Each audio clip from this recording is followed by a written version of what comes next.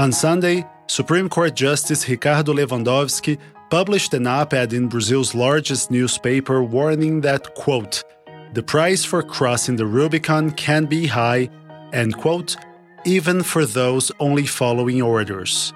This was a not-so-veiled reference to the armed forces, which have indulged President Jair Bolsonaro's anti-democratic behavior under the excuse that he's their commander-in-chief. But the Supreme Court's powers come solely from the legitimacy other political actors granted, in something of an institutional agreement that the court has the final say on all legal matters. However, Bolsonaro has done his best to chip away at that legitimacy, and things have reached the point where we don't know how the government, or the barracks, would react to a firm ruling from the Supreme Court. My name is Gustavo Ribeiro. I'm the editor-in-chief of the Brazilian Report. This is Explaining Brazil.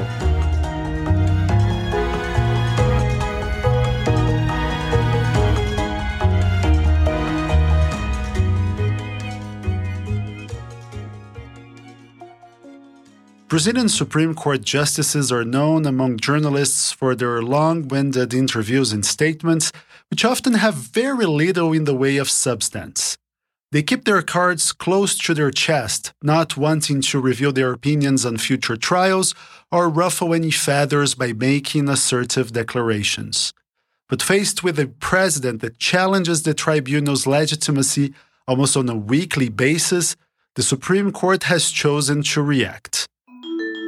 On Sunday, one of its members published a harsh reminder that armed insurrections are unbailable crimes not subject to the statute of limitations, and that the punishment goes for leaders and underlings alike. The op-ed comes just over a week before pro-Bolsonaro groups will stage protests in Brasília and São Paulo, demonstrations which many political stakeholders fear could boil over to full-scale riots. Bolsonaro has announced that never before have the Brazilian people had such an important opportunity in reference to the September 7 protests. Nunca uma outra oportunidade para o povo brasileiro foi tão importante ou será tão importante quanto esse nosso próximo 7 de setembro. He went on to say that many people want him to take certain measures. In the past, we would raise a sword and proclaim some words. Today it will be a little different, he told supporters. Creio que nós vamos mudar o destino do Brasil. Last week we talked about the role that the military police could play in these protests. But this week, we look at how fear of what Bolsonaro and his supporters might do has left other political actors paralyzed. We welcome back Beatriz Rey.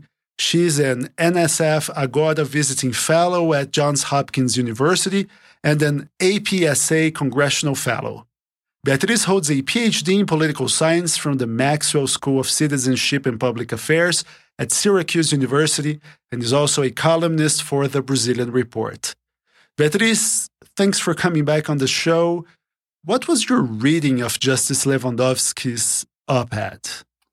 Well, the first reaction I had when I read it was if the Supreme Court justice has to publish an article, an op-ed, asking for respect, that means that respect is long gone. Yeah, right. I mean, it reminded a few people of that Game of Thrones episode where Tywin Lannister tells King Joffrey, "Any man who must say, 'I am the king,' is no true king." That's exactly what I thought about when I read the op-ed.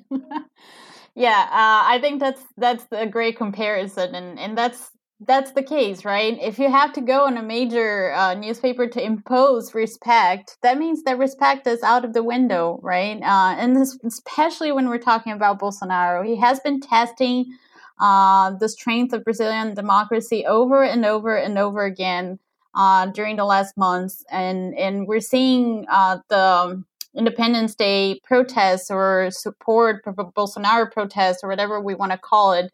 Next week is a culmination of that process of him testing institutions and provoking some sort of backslide in that's the context in which this op-ed is published. One interpretation is that the justice wrote this thinking in terms of just the police, the military police, and the armed forces.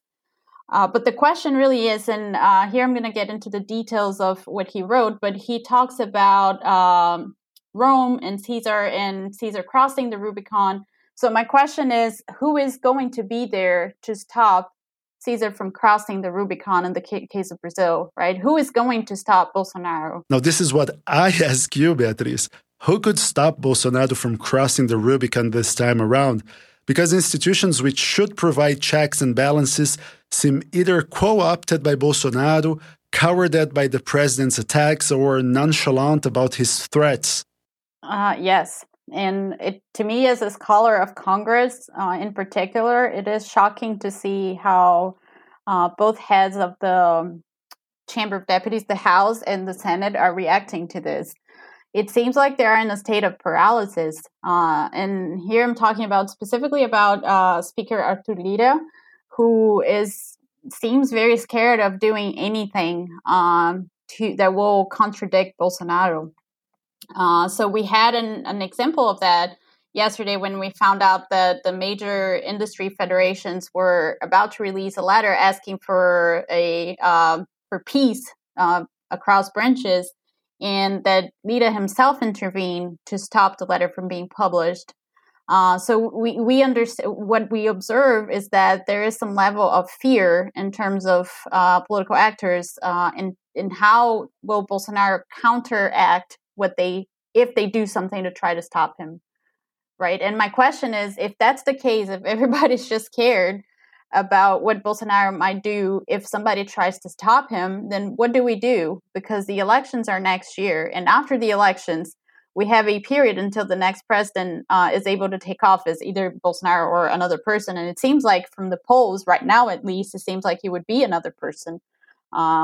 So what do we do? Do we stay in this state of paralysis until then? Now, the main actors who could do something about this are House Speaker Arthur Lira and Senate President Rodrigo Pacheco. One seems completely sold out to Bolsonaro, and the other tries to appear as magnanimous amid the mess, but doesn't actually do anything. How do you see their role in this? I think one is not interested in holding Bolsonaro accountable, and that's Arthur Lira.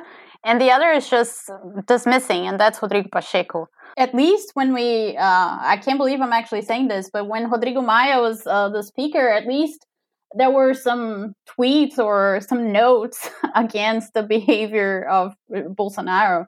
We don't even have that right now. I think it's much worse. And I don't see them changing their behavior anytime soon. And especially Arthur Lira. I think, again, he's very comfortable. I think Bolsonaro was able to arrange some sort of basis of support in Congress. And we saw how he did that with the news stories from Estadão and the secret budget and allegedly corruption schemes that were involved in buying this support that he has in the House. So I think it's that you have the Speaker of the House who really doesn't want to address anything, and you have the Speaker of the Senate who just dismisses the behavior of Bolsonaro as if something that's not of urgent, that should be addressed, that is bad for Brazilian democracy. So yeah, Congress is not really doing its job in terms of checking the president's power. Now, one thing that strikes me is the level of fear these pro-Bolsonaro protesters are provoking. The Supreme Court is launching a procurement process to improve security detail on some of its justices, while the COVID hearings in the Senate want to alter their schedule to avoid coming into contact with these demonstrations. What does that say about the level of radicalization in Brazilian politics? Well, what I see is that, first of all, everybody's putting their heads down and being okay with Bolsonaro's behavior, which is not good for Brazilian democracy. But second, that the institutions themselves are not strong enough to deal with a threat like Bolsonaro. Otherwise, we would not see political actors so scared of doing something to stop him, right? If the institutions, first of all, were working and were strong enough, you would see people trying to stop him, political actors trying to stop him. In a way that happened here in the U.S. I don't like comparing the two situations, but you do see, you continue to see, and you saw that during President Trump, a stronger blockage in terms of just stopping him from destroying democracy. I know that with all the problems that we had here, I'm not saying that it was perfect, but what we see in Brazil is an extreme weakness of institutions. And I think that the fact that you and I, Gustavo, are analyzing the fear of political actors is just, it speaks to that, to the weakness of institutions, right? We're not discussing institutions themselves, we're discussing the actors. Right, but long ago, these actors were not afraid to make a move. This week marks the 5-year anniversary of Dilma Rousseff's impeachment by Congress. And while she had committed impeachable offenses, she was only ousted because the economy was tanking, she had no relationship with Congress, and no longer enjoyed popular support. I mean, there was a calculation among political elites that the country could not remain in the hands of a president that was unable to govern. But one could argue Bolsonaro is a much worse president than Dilma ever was, especially due to his threats against democracy and disregard for human life. Still, the chance of impeachment seems completely remote, even non-existent at this point. And why is that? Is it the proximity with Dilma's impeachment, cowardice from institutions, Bolsonaro's success in co-opting political leaders, or a bit of everything? I think it's a bit of everything. And also, so let's just go through what you said. He was more successful in terms of co-opting. The relationship between President Rousseff and Congress was terrible. So that for sure played a role in her impeachment. The proximity definitely plays a role because I think there is a sense among political actors that they don't want to use that constantly, the impeachment tool. Otherwise, then we would start having a conversation about having a parliamentary regime and a vote of no confidence, and that's not what we have, right? So they don't want to use that willy-nilly. I have heard that. There is also the support of the business class, right? Which seems like right now is up in the air. And President Rousseff lost that very early on because of the economic crisis that were happening. But I also think that, as we were talking about just a second ago, actors are scared. So they were not scared with President Rousseff because despite everything that was done, she was never going in public. She never went in public to say that she would try to conduct a power grab, that she would try to close Congress or use tools that are not in the Constitution, right? And Bolsonaro has been doing that. So I think that partly political actors are scared that if they try to impeach him, he's going to come back with a power grab or something worse. So I think it's a combination of factors, but I don't think we can exclude the fact that we're dealing with a very different type of president here. And by that, I mean, Bolsonaro is a president who has been announcing to the world that if somebody tries to do something to him, that he, in his interpretation, is strong enough against him or in any way contradicts what he believes is right, he will not be shy in trying to subvert the Constitution. And we didn't see that during the Rousseff impeachment, right? Now, another factor might be the lingering support some parts of the business elites still lend to the government. And for me, this is quite puzzling. In recent history, business sectors were pretty much pragmatic. They sided with Lula and Dilma while the economy was booming, and then turned against them when things went south. But Bolsonaro has very few accomplishments in terms of a pro-market agenda. His Chicago-educated economy minister is venting about defaulting on court-ordered payments, and the country is pretty much stuck in an economic quagmire.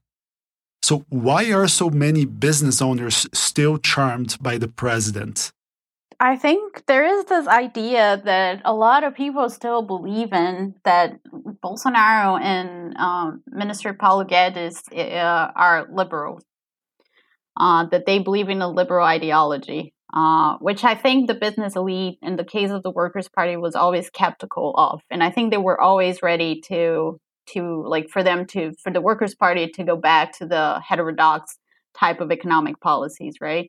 And honestly, I don't know why people believe that, because if you look at Bolsonaro's trajectory in Congress for 30 years, he has been nowhere close to being a liberal. And I don't think we have seen anything in terms of economic policy to really buy into that idea, right?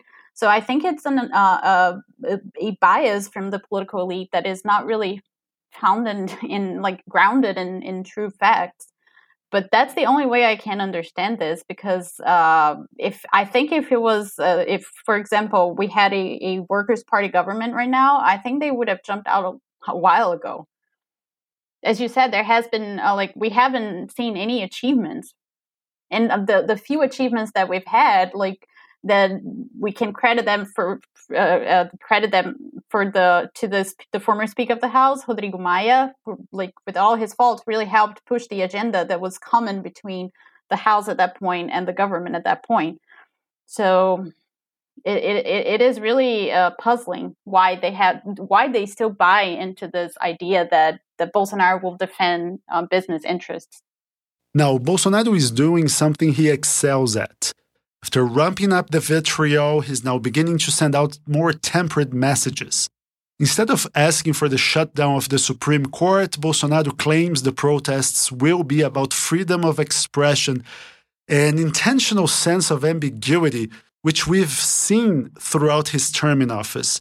Now, many believe these protests will turn into riots, especially considering that this will be a gun-loving crowd we're talking about. But let's assume protesters do not act violently and there's no sort of a power grab whatsoever.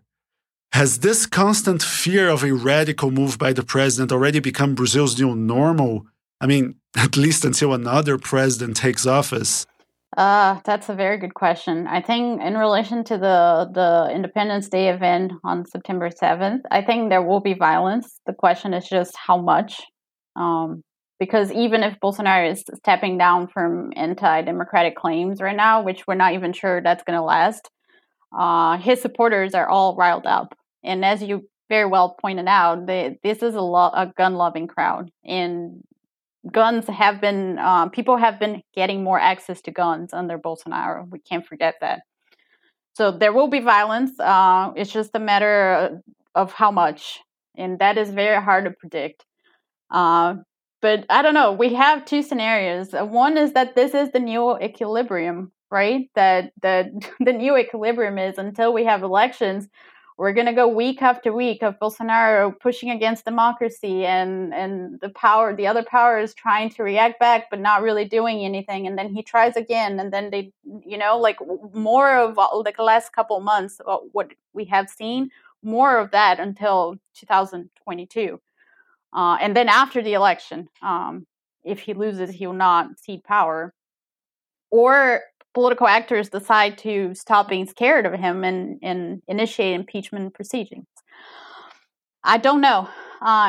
Given the amount of fear that they seem to have of his reaction, if they try to do something to stop him, we might be living this new equilibrium until next year, which is terrifying, because there is nothing that will tell us that in any moment he will not try to do something crazy, like trying to do a power grab, really doing it, right, if he finds support to do so.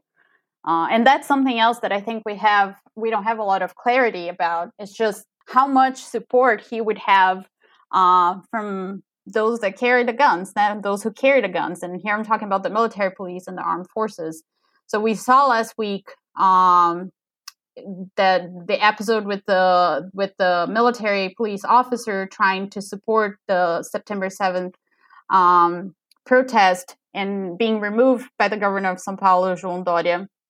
And then we saw a lot of reaction from the from the military police in São Paulo, and a lot of officers coming to give interviews, and one of them said that 80% of the military police in São Paulo is pro-Bolsonaro. We don't know if that's true, but second, we don't know how that plays out in other states. So there's a lot of uncertainty here because we don't know really, we're not equipped with the preferences of all actors to understand how things are going to play out. In recent weeks, the Supreme Court has tried to draw a line in the sand. But Bolsonaro is very clear that he will test how far justices are willing to go to stand their ground. Do you see them going all in, like trying to make Bolsonaro ineligible for office? And if so, is that already too late to tame him? I think right now, I don't see that happening. But I think we have to wait until the September 7th events, because as you and I were talking before we started recording, this is an event that Bolsonaro is doing to show how powerful he is. So depending on the numbers and depending on what happens, I think that the event itself might change the calculations of political actors. If it's bad enough, I think the other powers, the legislative and the judicial, will have to sit, I don't want to say sit down, because that's what apparently they've been doing, and then that comes to nothing, but they're going to have to reassess their strategy in terms of dealing with Bolsonaro. I don't think that can happen right now, but I think that can change depending on what we see on September 7th, which might not be a lot. I don't know. It's hard to predict what's going to happen. We saw that, according to the newspapers in Brazil, he's trying to change the tone of the protest, less of an authoritarian protest to more pro-freedom of expression, or whatever he likes to call it. But his support, as I said, his supporters are still riled up. So it might be a strong event for him, depending on how that plays out. I think the Supreme Court, if any reaction will come, Gustavo, I don't think it will necessarily come from Congress, at least not right now. Arthur Lira seems very settled in his position to not proceed with impeachment, the impeachment process. And I only see that changing if something really big happens to alter his calculation. So I think it's more likely to come from the Supreme Court, from the TSE, the Electoral Court, than from Congress, which is just it's a shame. Again, for me, studying Congress, I am very disappointed at Congress and at the heads of both the House and the Senate in terms of doing what they're supposed to do, which is checking the president's power. There has been no check from Congress recently.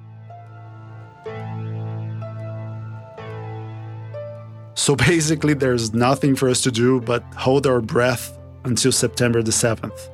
Yes, exactly. Beatriz, thank you very much.